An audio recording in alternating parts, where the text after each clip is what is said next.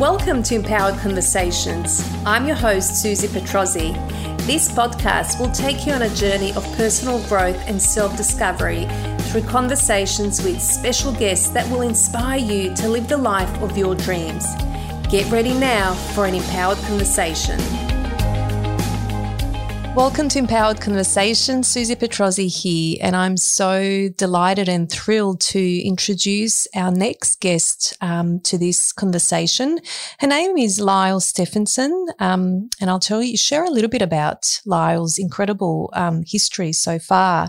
Lyle is a first-generation migrant with a very mixed ethnic background who grew up in apartheid era in South Africa and came to Australia in the recession we had to have when she was 15 with her parents and two sisters.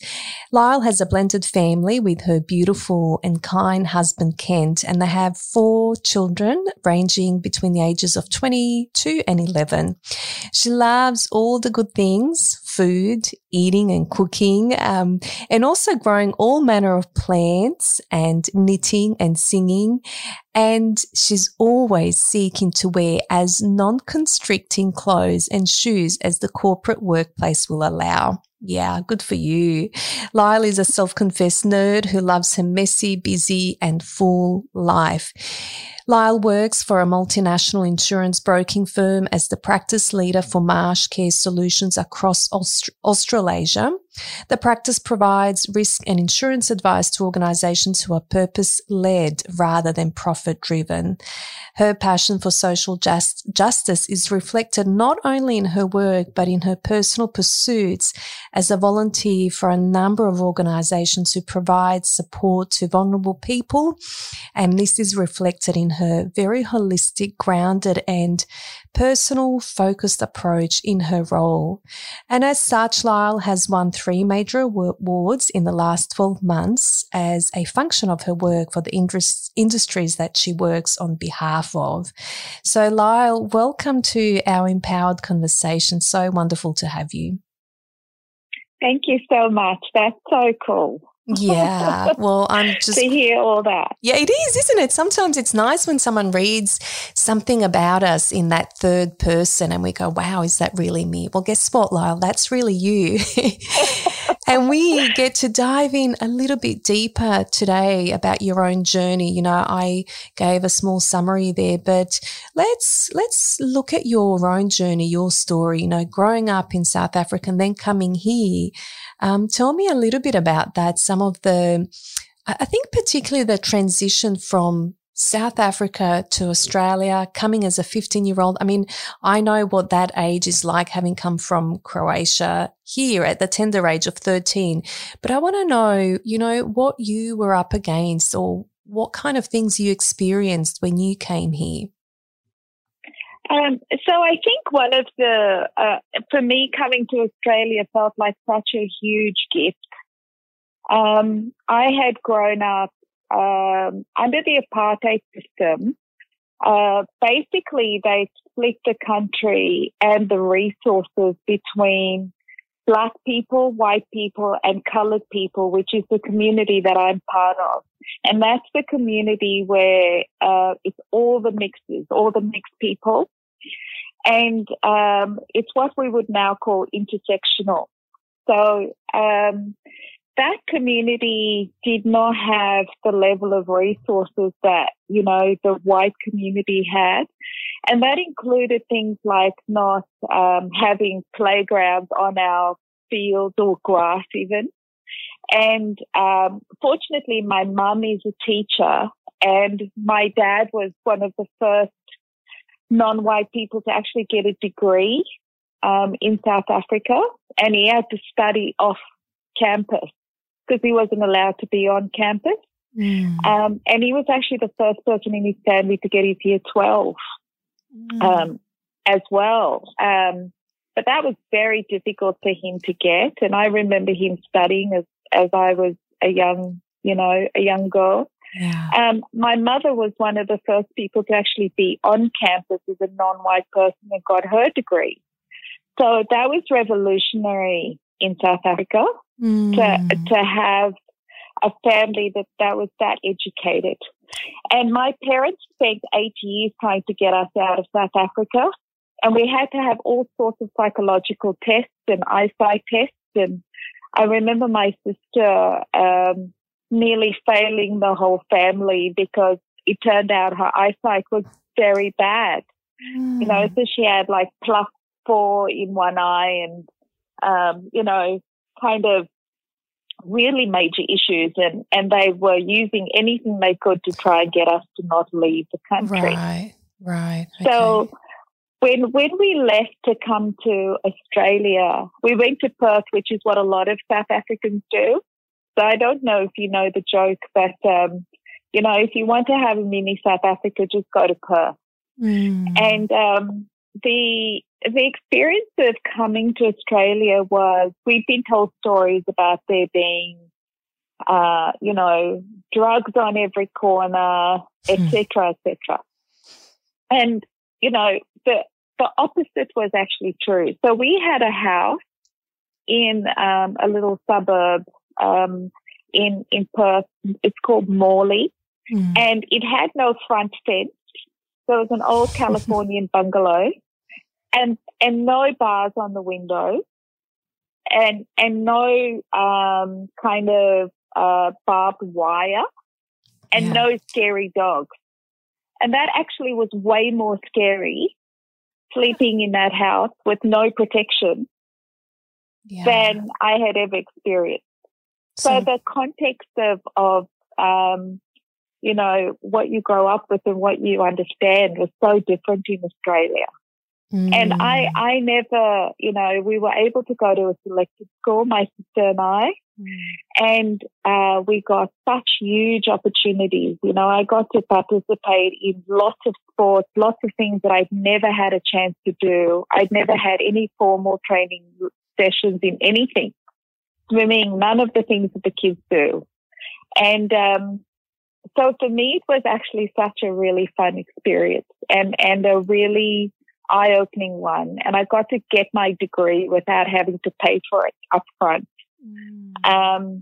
You know, I had to work 3 jobs, including cleaning for disabled people to get through university because my parents couldn't help financially. But still, I just felt like, you know, I kind of landed in the place of freedom. Wow. I mean, there's a real sense of, you know, determination and almost real vision of, you know, for both your parents in terms of what they wanted to see happen and great opportunities. And they really worked for that, didn't they? And then when you came here, Australia was your oyster and you made the most of it. Yeah, it wasn't good for them. I mean, I think you would have, I don't know what your experience is like with your parents, but they left their family, they left their standing in the community, they, their qualifications, my mum's were not recognised in Australia. So she had to go and, you know, clean hotel rooms, which was very demeaning for her. And we couldn't take much money out of South Africa at that stage anyway.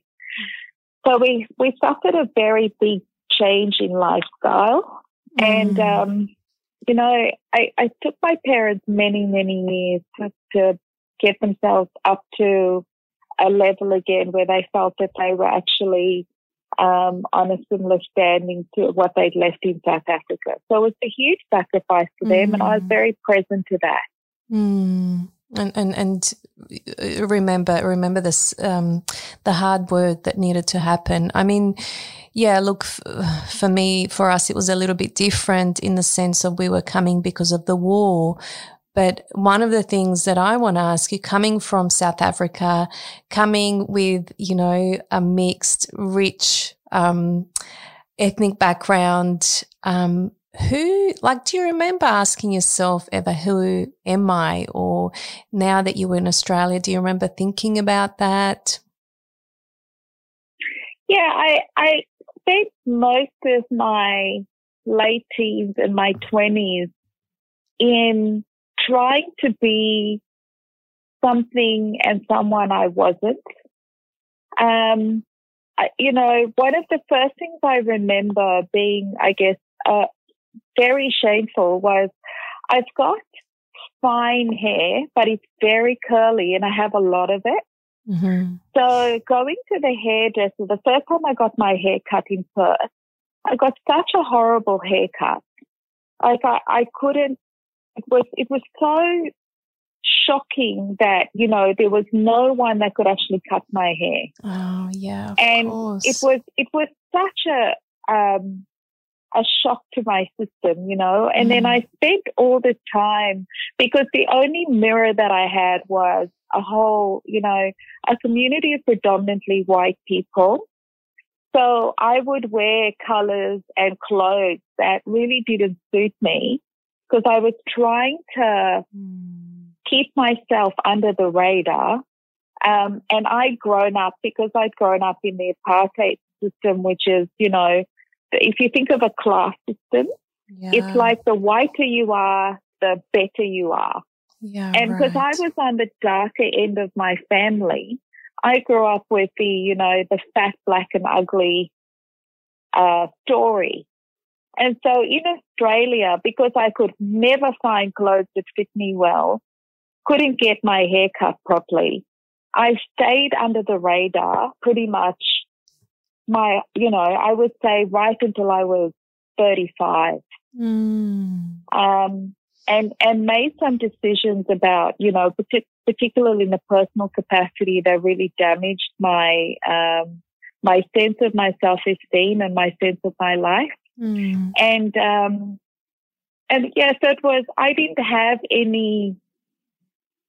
feel like I had anyone to talk to about those things or any support. I just had to, I didn't even realize that it was actually just running my whole life. Yeah. And that's why I think I'm so very passionate about making sure that our young women have a different story to tell, particularly those women of color, than what I had. Yeah. So let's go there. I mean, I can, given your upbringing, given your journey, given the things that you had to go through, given this sense of keeping under the radar, and again, I can really identify with that as a Bosnian Serbian, growing up in Croatia, coming here. It's like, even though the messages weren't around don't talk to anyone, but it was kind of implicit in the culture. So keeping under the radar was, certainly something that I grew up with without even knowing it. But I don't think it's not just unique to you and I. So let's bring that to you, talking about, young women and, what, particularly women of color, or of a different race or, cultural background. What do you want for them? What do you want them to not have to, I guess, go through? Let's unpack that a little bit. I mean, I think there's, I was asked to run some training for a company recently. We had two sections. One was kind of unconscious bias and the other was unconscious privilege. And in that, there's the kind of, I guess, we had a section on what white privilege means. And it's, walking into a place and not assuming, that you don't belong there. There was a whole bunch of these examples.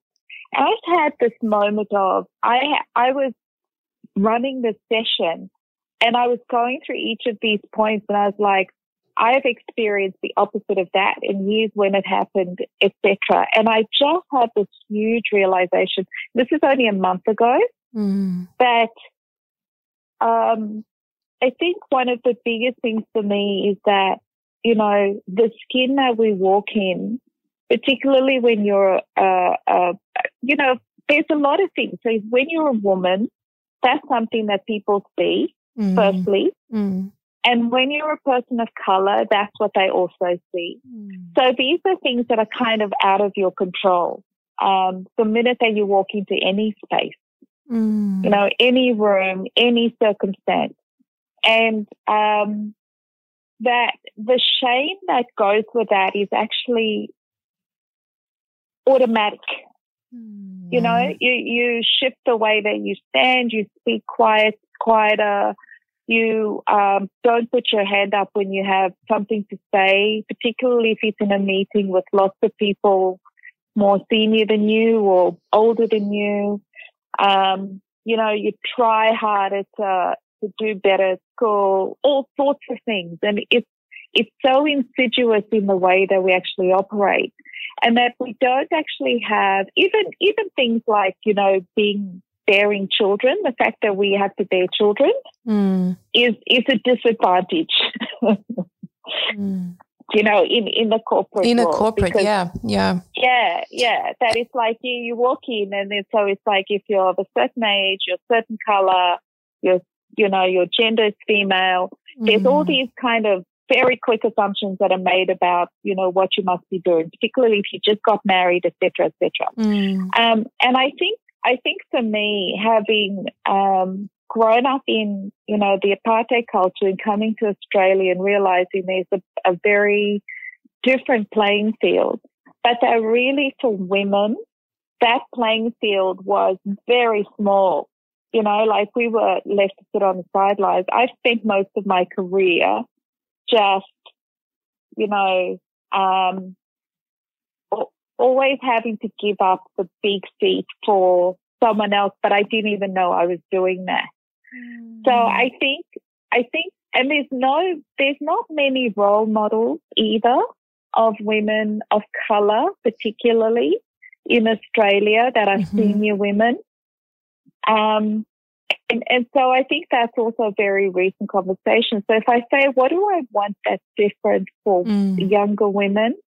I would say I want them to have a network of support around them that can help them develop the skills they need in order to live a life where they don't have to live under the radar. Yeah. It's a big thing to ask, though, because I know it's, you know, it's a big thing to ask for, but I'm asking.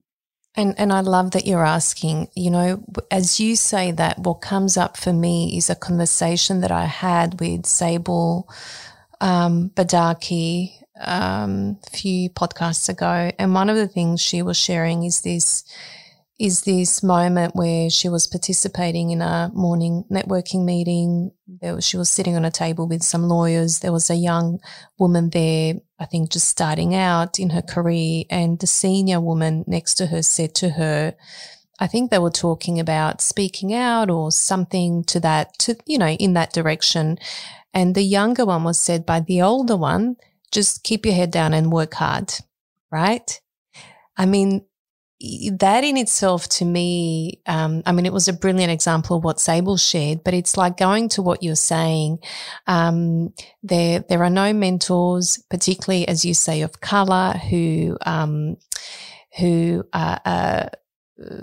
there to try and help these young women. But then sometimes, whether it be unconsciously, probably more than likely, women in position of power actually can be inevitably somehow, sabotaging or demeaning of the young person trying to get ahead because they can see that something's not right. So I guess my question around that is, you're speaking from a lived experience, working in a corporate world, but also outside of it. And you've experienced a lot of different situations where I remember reading one of your articles where you were sitting in the meeting. There was a junior staff member who the client spent the entire meeting speaking to, okay, because they assumed you were the junior. So there's a lot of those moments where you would have felt something at the core, right? Whether it be shame, maybe not in those meetings, but maybe in some, whether it be I'm insignificant or imposter when women are trying to get a... Absolutely. Yeah, so maybe speak to that in terms of how you, looking at your career, how you continue to overcome that, or how you've overcome some of those things, because, the reality is that it's still, we're still encountering this, and there's still so much work to be done around inclusivity and diversity. Yeah, I agree entirely. And so, I find it so interesting. I have a young, so she's a just turned 30 Sri Lankan minister in the Uniting Church, and she's just told me the other day that she's adopted me as her mentor, and I had no choice in that. But she oh, that's beautiful, Lyle. I thought that was so excellent. I was like, yep, I'm good. I'm happy with being adopted. She said that because particularly with the Black Lives Matter issue, and in that environment, and she's a woman of color. She says she feels such pressure to be publicly woke. And this is a phrase she uses, being publicly woke. And she said, what do you do about that?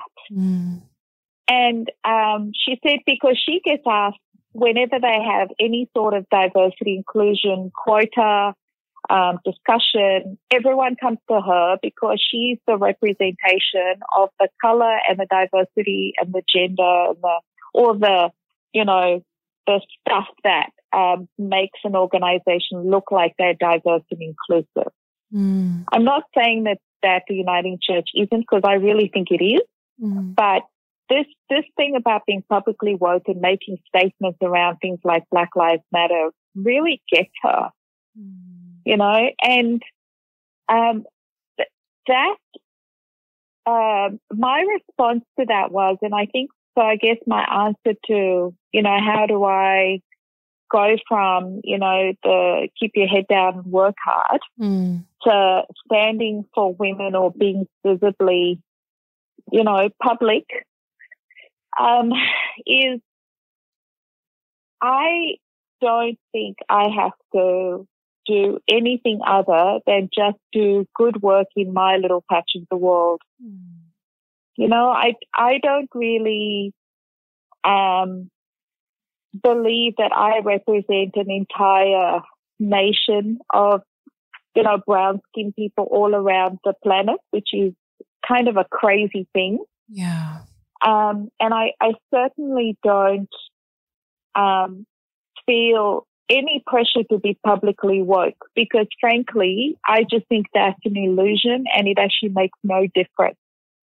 So whenever I'm in any situation where there's an experience of my own shame or my own imposter syndrome, I do a lot of work to identify that and move past it as fast as possible, even if it's only a little step past it, inside of my goals. I'm also very, very clear about my life purpose. And I think that's something that is really important. It's something that I tell every person that I've got a number of mentees that work with me. Yeah. I give them homework when we start, is to develop their life purpose, their life manifesto. And,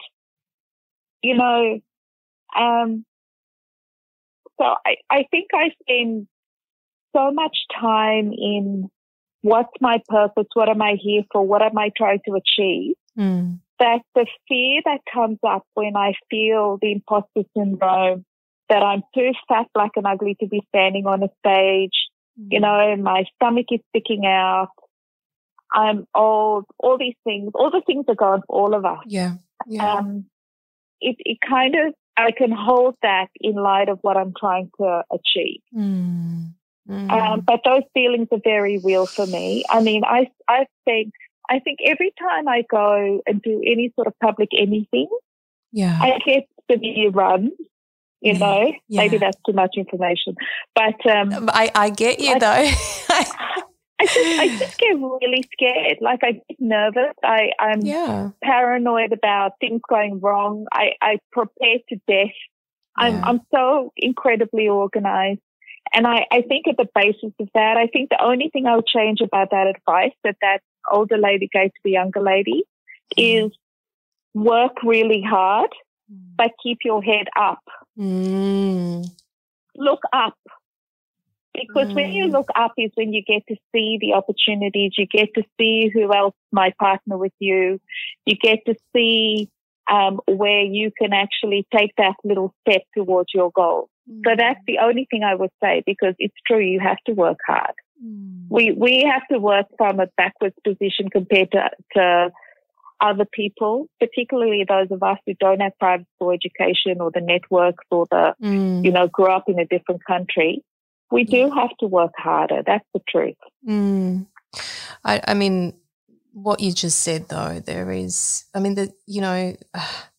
I just feel your mentees are very blessed to have you really keep them accountable to their purpose. And even if they don't know it, but to keep them accountable to thinking and asking the big questions. What am I here for? What am I trying to achieve? Because that, certainly in my line of work, what I do, that is why I do what I do. And there is, I guess, more and more so unwavering trust in that. And if we don't have that, we're going to be pulled and pushed in so many different directions because we don't know that. So, the advice on working hard and keeping your head up, brilliant. I wish that someone had given that to me, but I'm learning that's the most important thing. The question I want to ask you is, when you're working with your mentees and when you're encouraging them to think about that purpose, are there specific things that you do with them, or are they, to help them develop that, or is it just kind of staying in the question? What do you do? So I guess, so a couple of things is, just to that point of women in power and not being able to translate how they got there, the little point you made before. I actually have reverse mentors as well, what I call reverse mentors. And these are young people who I really just, they're just setting the world on fire. They've got the energy. They're very good, strong people with integrity. They're very clever. They teach me how to use my phone properly. Like they, how to do LinkedIn and all the Facebook, whatever, that there's a whole lot of skill and talent that they have that I don't have. And so, and a perspective on the world that I really, I'm really keen to engage with, because that's where the kind of edge of growth is with our young people. So I think there's two things about that. One is that with my mentees, I have some, like a reverse mentor who I don't mentor, but he mentors me. So it's a bit of a mutual mentor relationship, I would say, because I think if I had to ask him, he would say I'm definitely a mentor to him. But then with these, I guess my, in our formal mentee relationship, because our company has actually piloted a mentor-mentee program a couple of years ago, and I'm one of the founders for that, is that when I'm doing that, when we first start talking to each other, I find out what it is that they're wanting to achieve in the relationship with me, because it's a 6-month program.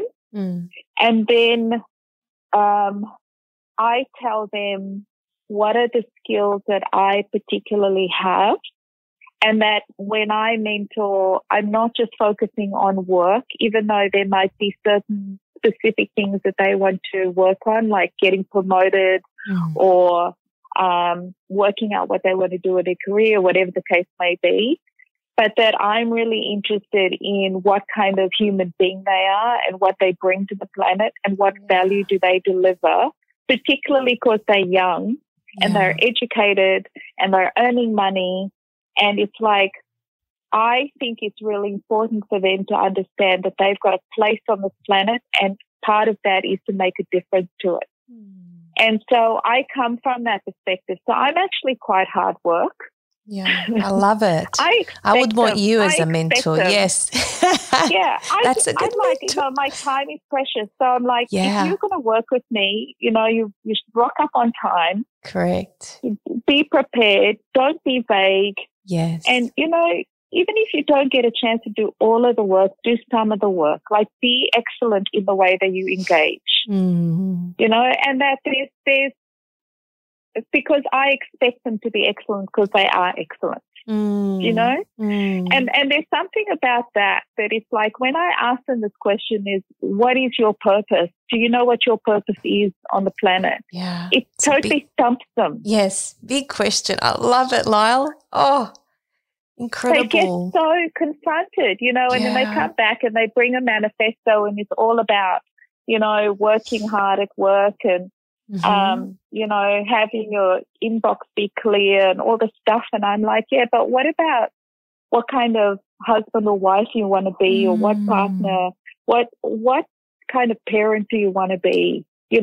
What kind of neighbor do you want to be? Like, so for me, it's really about, I think if we were standing inside of our purpose, a lot of this noise would kind of just go away because we wouldn't be worried about so much about our self-consciousness or our shame because we have better things to do with our time.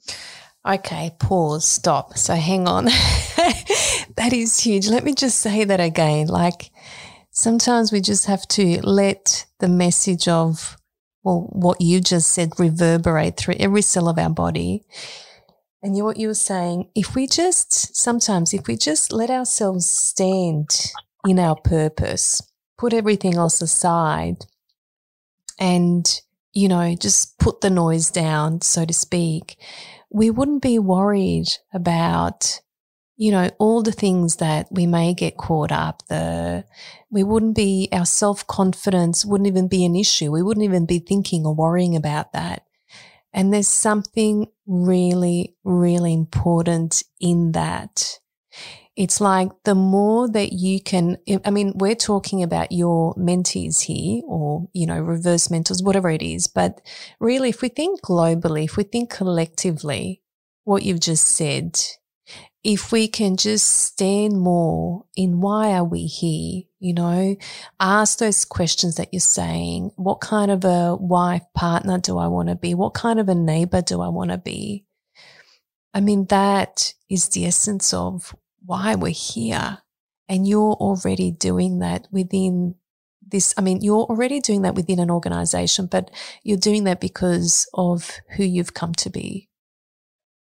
And I just want to acknowledge you for that. That is, thank you. We want more of that. What comes up for me is, I read in in an article, Deloitte Insights was saying 2020 is like all about how can we remain distinctly human in a technology-driven world.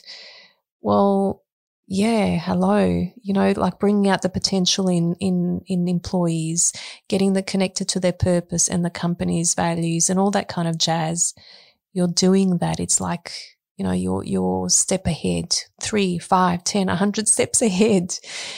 So Lyle, what you're doing is already creating such a huge ripple of impact. Yeah, thank you for that. That's amazing. Thank you. I'm, I guess I just want to say one thing about what you said, that the self-confidence, the thoughts of lack of confidence, fear, all of that goes away. It doesn't go away. It just gets muted enough so that you can move forward inside of your purpose when you have a purpose. Thank you. Yeah. And I think it doesn't go away. You're right. But it's maybe our relationship to it is changes what you're saying. Yeah.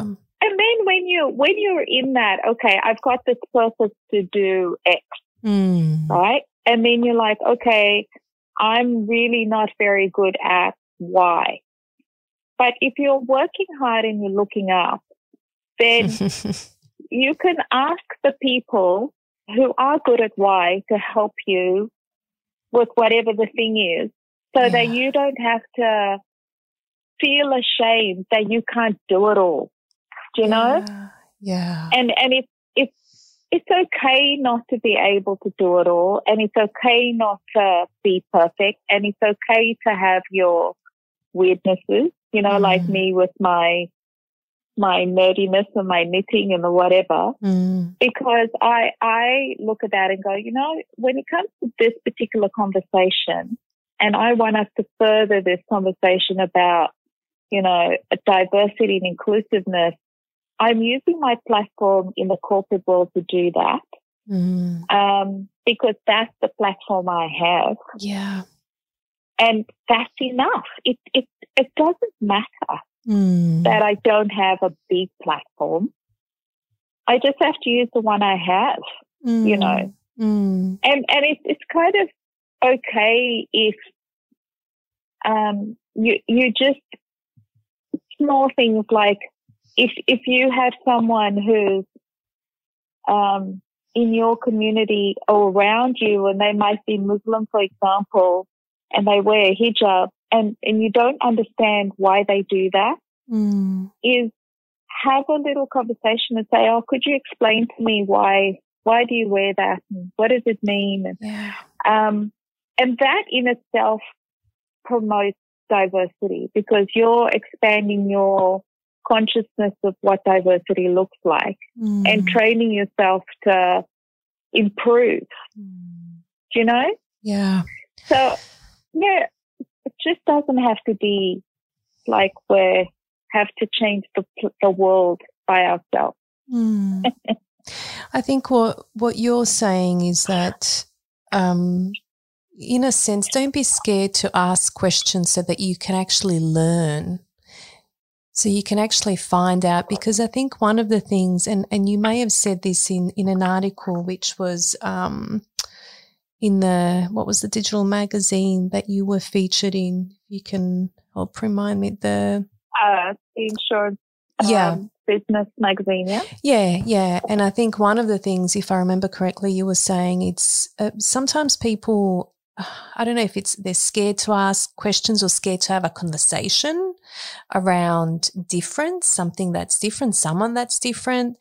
And yet when we ask questions, but given that they're coming from a genuine willingness to learn and openness and understand, it can just break down barriers. And applying that to yourself as well. Yeah. You know, it's of course when, you know, when we have, if we ask ourselves those same questions with the same gentleness and kindness that we apply to other people, we might get a different answer than applying the lens of shame all the time, or I'm wrong. Yeah. Yeah.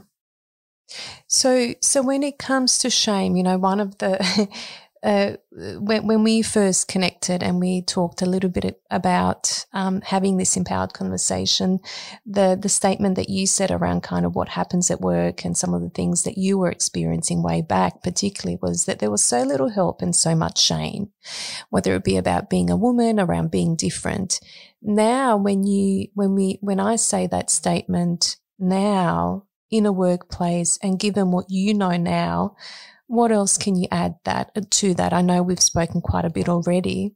Anything else that comes up that you want to add to that statement? I think every human being experiences shame about something, and I think that I think when you really know, when you know shame, you know empathy. So there's a authenticity about connecting with someone else who's experiencing shame that you have when you've experienced shame, particularly major shame. And I think when it becomes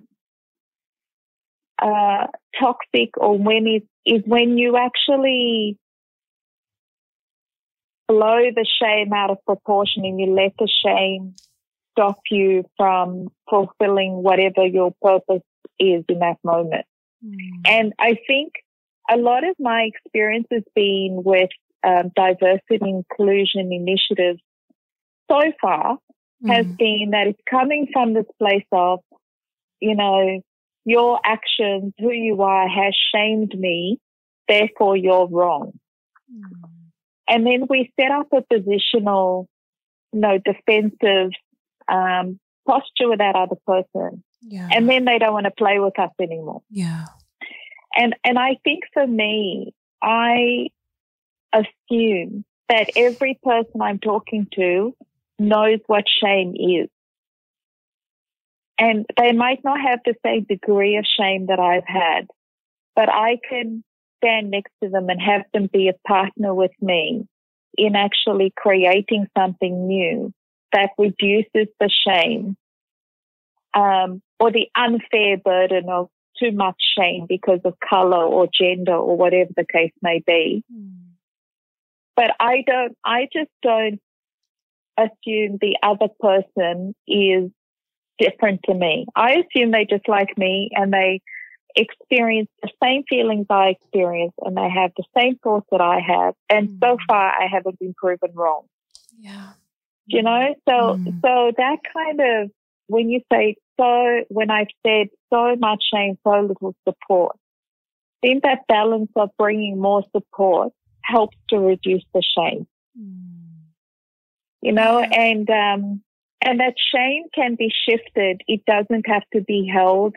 It doesn't have to be used as a weapon. It doesn't have to be used as a way to reduce or minimize itself. It's an emotion that we all experience. And sometimes we have to go to work, you know, we have to go and sit with a therapist or a counselor or somebody that helps you process that in a way so you can get past it, you know? Yeah.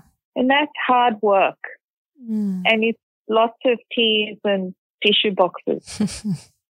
but it you know, I don't know. Does that answer that? Absolutely. Well, it's just more around, you know, unpacking it more, and you've done it so beautifully and with so much meaning. And really the standout for me is that that shame can be shifted, you know, shame can be shifted, but we need to be willing and open. And it's a beautiful, I mean, yes, it's hard, it's painful. Shame is a very hard emotion to experience and express. But gosh, when we do that, going back to what you were saying, we can then really authentically connect with someone else's experience and who they are as a person. So there's so many beautiful gifts in that, and so many lessons that we can learn from well, I'm going to say from shame, but really from every emotion. So, you know, as we start to come to close our conversation, Lyle, what are you continuing to learn? What are the biggest things that you're continuing to learn, or things that you've learned that you really want to continue to apply? What are some of those biggest things for you? I think the biggest thing for me at the moment is learning to accept that I am a spark of the divine, and that I belong here, and that I matter, and that what I do and say matters. And, you know, learning to love myself enough to share that love with other people. And, you know, to sit still and enjoy a little bit of quiet and a bit of peace. Oh, it's beautiful. I want to say that again. You know, as we've been talking, I've been taking notes here and there, but gosh, there's such profound wisdom, and also there's so much love and joy in what you've just said. And that is, I'm learning to accept that I am a spark of the divine, that I belong here, and that I matter, and that what I say or do matters. Absolutely. Oh my gosh, that's going to be my that's going to be my affirmation for the next few weeks, I tell you. That is wonderful. Absolutely. That is so and wonderful. It's so true. Mm. You know, we look at our children and the people around us that we love, and everything they do and say matters. Mm. Yeah. You know? So I think that's so true. And I think I'll be on that journey until the day I leave this earth. Yeah. I'm sure that you'll continue to embrace it as you are. I mean, before we hopped on the call, we were talking about joy and sparking the joy in our lives, and how wonderful it is when we can tap into that place. And you know, one of the things that you mentioned is that we can do that so much easier when we lower our standards. Mm-hmm.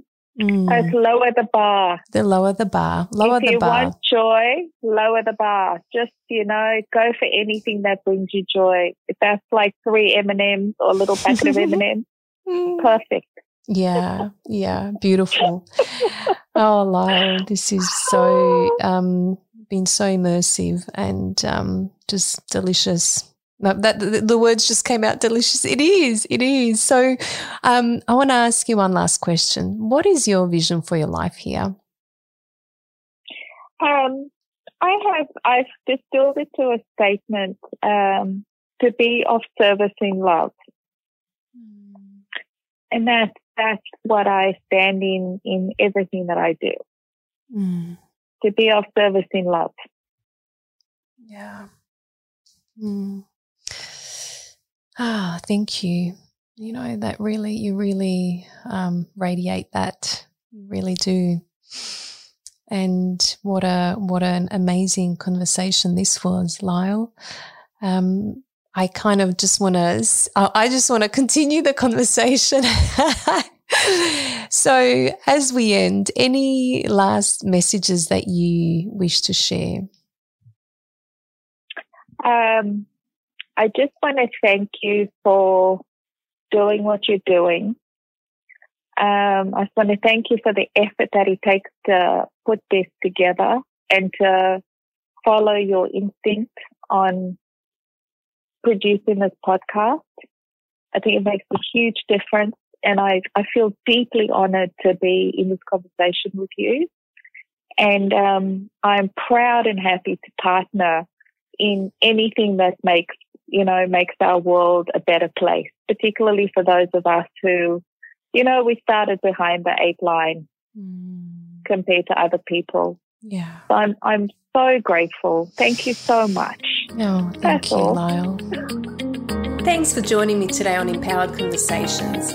Subscribe to the show now and then head over to my Facebook page, Susie Petrozzi, for free personal growth and self-discovery tools that you can use today to be present, be powerful, and be on purpose. See you next time for Empowered Conversations.